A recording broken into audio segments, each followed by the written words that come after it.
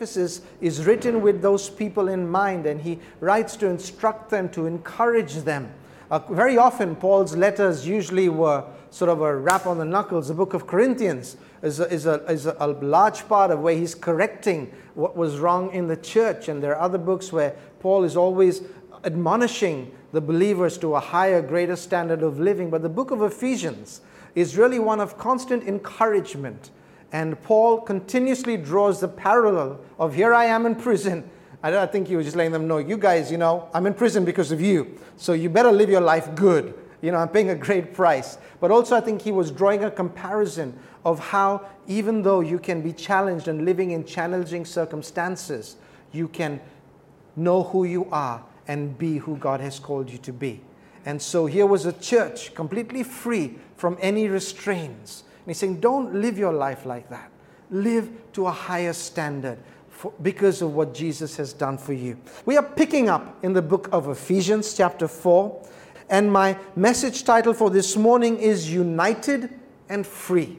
There are two themes here in Ephesians 4. One is a theme of unity, where Paul is calling the church and its people to live and to coexist together and in the city in unity. And the other one, I believe, he begins to address the unity of self. In us coming to terms with who we are and who God has called us to be, and for us coming to terms with that and beginning to live our lives well. And I believe that the unity of the body of Christ is critical to the church being mature and presenting itself as it should in a city. But every church, the body of Christ, is made up of individuals. And if the individual is not at peace with himself, if the person of you and me is disunited in ourselves, we cannot be united when we come together. Do you understand that? And so there are two things that we see here. He talks about the unity of the church and the church being united, and we'll unpack that. But then he also addresses the behavior, the attitudes, the mindset of the believer. And he says, listen guys, get it together. Because when I get my life together, when I come together, we can work together. Isn't that good? And so often, so much of our time is trying to be united with one another. I love you in the love of the Lord, and praise the Lord, I love you. And then we turn our backs on somebody and think, God, they're so horrible. I hate those brothers. I hate that sister. Do you see there's a disparity, there's confusion, there's conflict between what we express publicly to what we are privately. And you know what? God is more concerned about how we behave privately than how we behave. It doesn't mean to say you can do what you want publicly. But if your private life, if your personal life, if your hidden life is right, it expresses itself best in the public arena. And so the importance for us to live our lives with the right Christian virtues, attitudes, and behavior when nobody is watching is what makes us and qualifies us to live together in unity within the body of Christ. Now, say this, when I'm one with myself, I can be at one with one another. There is an overarching theme Paul is addressing here in this part of the letter to the church in Ephesus. The theme is one of unity. It is a theme and a call to live and love as one. Though there are differences, we must be willing to lay aside our differences for the sake of unity in the greater virtue of righteous living in the Spirit for the sake of Jesus Christ. Now remember, in the church of Ephesus, there were two ethnic groups or two groups of people. There were the Jews that had come to know Jesus Christ, and then there were the Gentiles. And the Jews somehow thought they were a little closer to Jesus than the Gentiles because all their life the Gentiles had always been kept outside of the temple. That was their experience in relating to Jews spiritually and religiously. And now they were all together, and we know in the body of Christ there is neither Jew nor Gentile. We are all one. Whatever your background is, whatever your social standing is, the great unifying factor is Jesus Christ. Amen? And so you could be a zamindar And I could be a Jaruwali or Jaruwala. But when we come into the body of Christ, when you come into the light, and I come into the light of Jesus Christ, my zamindari does not make me any better than my Jaruwala status. Because I am made one in Jesus Christ. Amen? And that is the beauty of the gospel of Jesus Christ. Financially, with your status, with our cultural backgrounds, our upbringings, nothing makes you better than me. The great equalizer is our need for God's forgiveness. Our need that every one of us are wretched sinners, saved by the grace of God. And His mercy is what allows us to live our lives freely. His grace is what empowers us. And so when we as Christians begin to understand that, and that is something that we must learn, especially in a society where status is so important. Log kya bolenga. Which is why I say in our church, every chair is a VIP seat, especially the ones at the back. The very important people seem to sit on those chairs. Every chair is a VIP seat. There is no front row magic or, special seating. Yes, we honor people, we respect people, and, you give honor where honor is due, but there is that basic culture of love and respect and honor for every individual that God has created. Amen. Whatever your orientation is, whatever your belief is, whoever you are, wherever you've come from, single, married, divorced, married 3 times, whatever. However you walk through these doors and you say, I want to be part of the body of Christ, here you will be accepted. Amen. And we need to rise up in today's world and learn to absorb and learn to love people like Jesus loved people. Now, I want us to read from the book of Ephesians chapter 4 and verse 2. And Tabitha is going to read from chapter 4 and verse 2 from the NLT. And I'll read it from the Message Bible. Would you do? Thank you so much, Tabitha. Now, that is the familiar translation that was very familiar to our ears. Let me read you a more modern literal translation of the very same text in Ephesians chapter 4 verse 2. It says, I want you to get out there and walk better, yet run on the road God called you to travel. I don't want any of you sitting on your hands. I don't want anyone strolling off down some path that goes nowhere. And mark that you do this with humility and discipline, not in fits and starts, but steadily pouring yourselves out for each other in acts of love, alert at noticing differences and quick at mending fences. You were called to travel on the same road and the same direction, so stay together, both outwardly and inwardly. You have one Master, one faith, one baptism, one God and Father of all, who rules over all, works through all, and is present in all. Everything you are and think and do is premeditated with oneness. I love this translation that is so literal and practical. It's a clear call for us. It's like, how many of you have been on a train journey, a long train journey, where you're sharing your berth and your seat and your coupe with thousands of other people, the chaiwala, the all of them, wherever they are. They all come through. And on your journey, all these different people come through. When it's lunchtime, they come with thali, whatever. All different kinds of people interact with you on your journey. But there's a whole bunch of people that when you walk into that 6-seater booth or 8-seater booth, that you're going to spend the next 24 hours or 48 hours or 36 hours with this bunch. And come on, each one of us suss them out. Okay. What do they look like? I'm going to have to sleep with them, wake up with them, total strangers, right? And sometimes I've been on trains where you have a Gujarati family and out comes all the lunchtime is great with the Gujarati family because, they pack all the, I don't know what all those things are, but they all smell good. And there's us little Anglo-Indian family sandwiches, cup of coffee and tea. And it's great fun.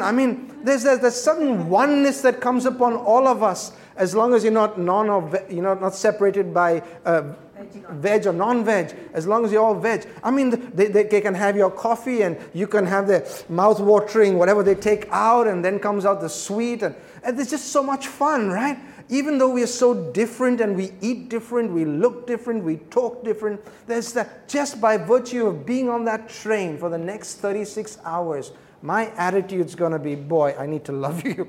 I need to just accept you for what you are. And that's what Paul is saying. We're on this journey together in Jesus Christ. We've all bought our tickets to the same destination. The price has been paid by Jesus. So stop fussing. Oh, I don't like his Gujarati food. Oh, I don't like their sandwich. Oh, look, it's only butter, tomato, and cheese. Is that food? I mean, just, whatever it is, just eat the darn thing. It's good for you. More than all those things, just be united that we are human beings, that we are all on the same journey going together. And yeah, maybe I'll snore in my sleep, and it's going to disturb you. Well, put something in your ears and sleep through my snoring. And maybe worse things happen in the middle of the night, but we won't talk about that. But, we just keep going because we are in this together. There are differences. There's points of irritation and frustration with who you are and how you behave. But basically,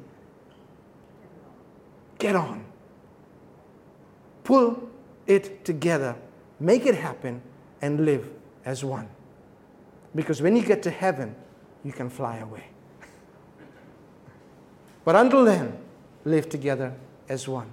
And so Paul is calling the church, with all its differences, to live in unity. And I'm calling us here at Life.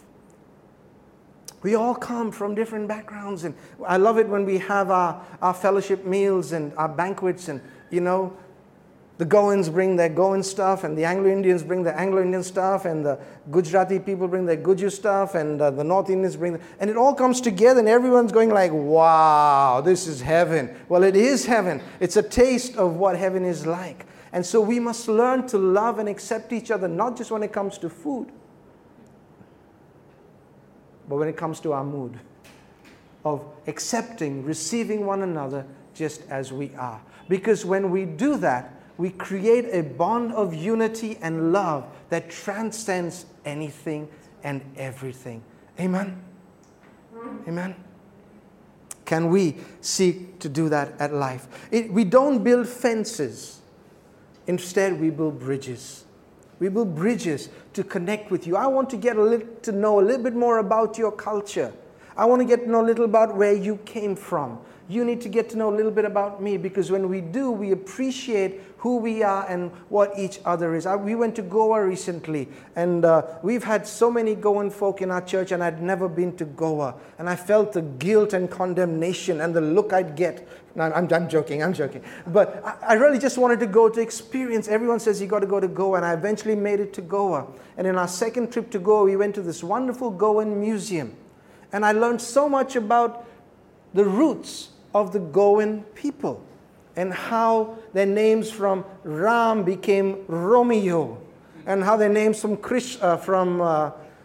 something else from some Indian name became Rodriguez, and that transition. It's a beautiful story that was told. I began to appreciate the variety and the differences that exist between us. And so when we do that, we begin to see people like Jesus sees us, loving one another. But it doesn't happen easily, right?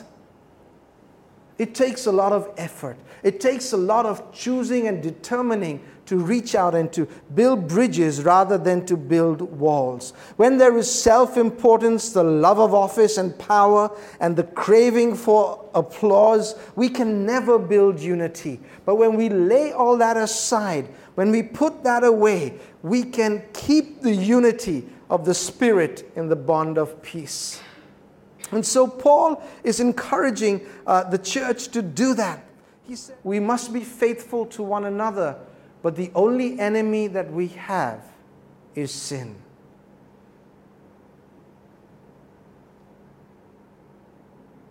Sometimes our enemies are people. People that disappoint us. People that hurt us. People that offend us. And each of you have a long list of those kind of people. But Some of them are Christians, some of them are family who don't know Jesus, some of them are your neighbors, but whoever they are, and especially if they are within the body of Christ, the Bible says the only enemy that we are allowed to have is to be the enemy of sin. But we are to love one another, put up with each other, bear with one another. And so when we understand that, we begin to live our lives in maturity. We can live our lives with unity, and we can move in the right direction and achieve everything that God wants us to. Now, I began by saying that unless we are at one with ourselves, we cannot expect ourselves to be at one with one another. And I believe that is very critical.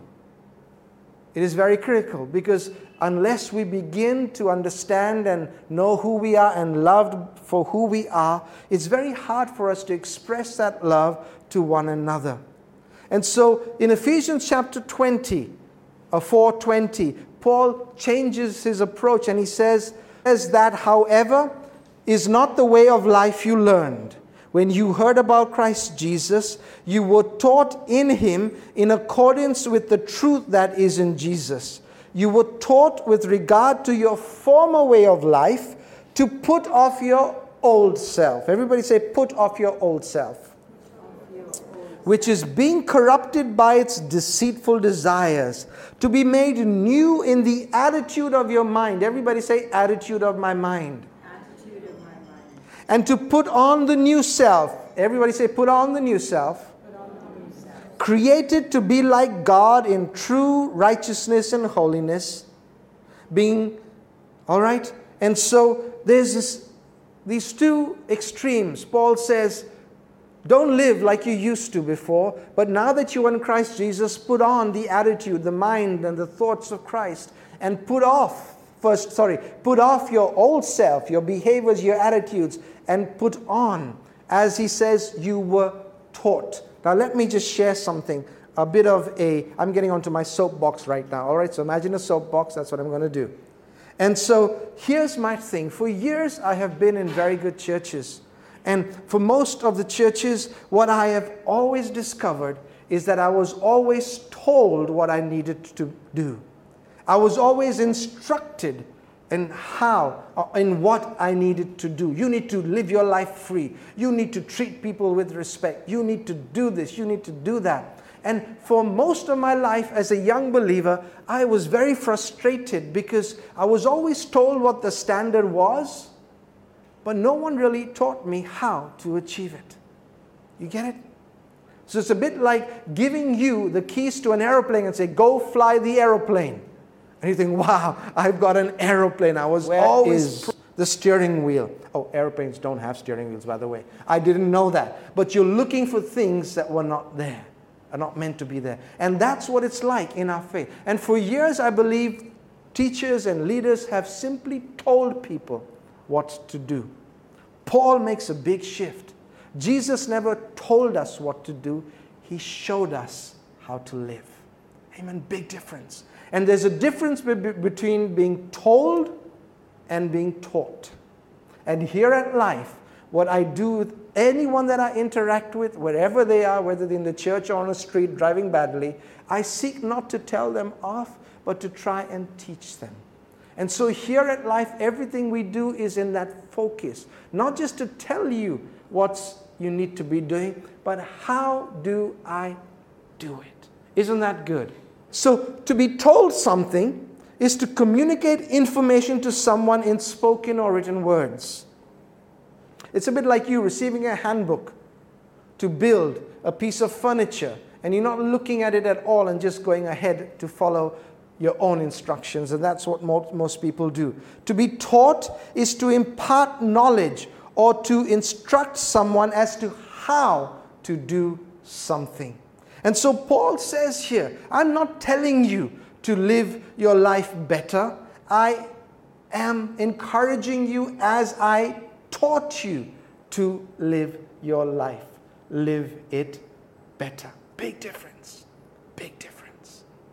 And so my encouragement to you is that you will learn. Now, when somebody needs to be taught, there has to be a relationship of agreement. But when somebody is being told, there is no need for a relationship of agreement. Very different. I can tell you right now something about yourself. I can tell you off. There is no agreement. It is me delivering instruction, information to you. It's like sometimes you go to churches and you ask people, do you mind please moving seats? And everyone just...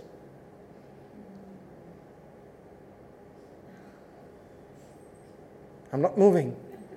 And then he said, please, I'd really like you to move seats. Just move one down. You're not telling me what to do.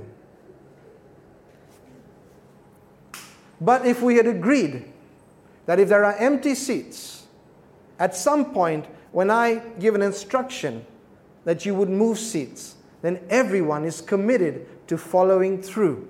You with me? And so for us in our relationship with learning God's Word, we don't operate from a place of being told. God doesn't tell you.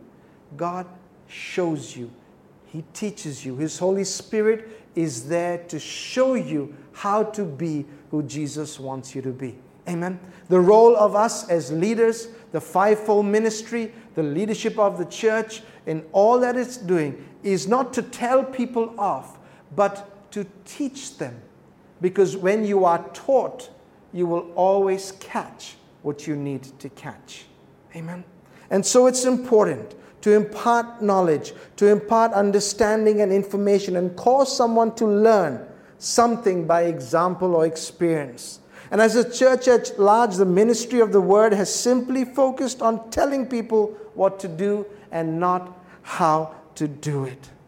Just because I have told you to do something, it does not mean to say you have caught it.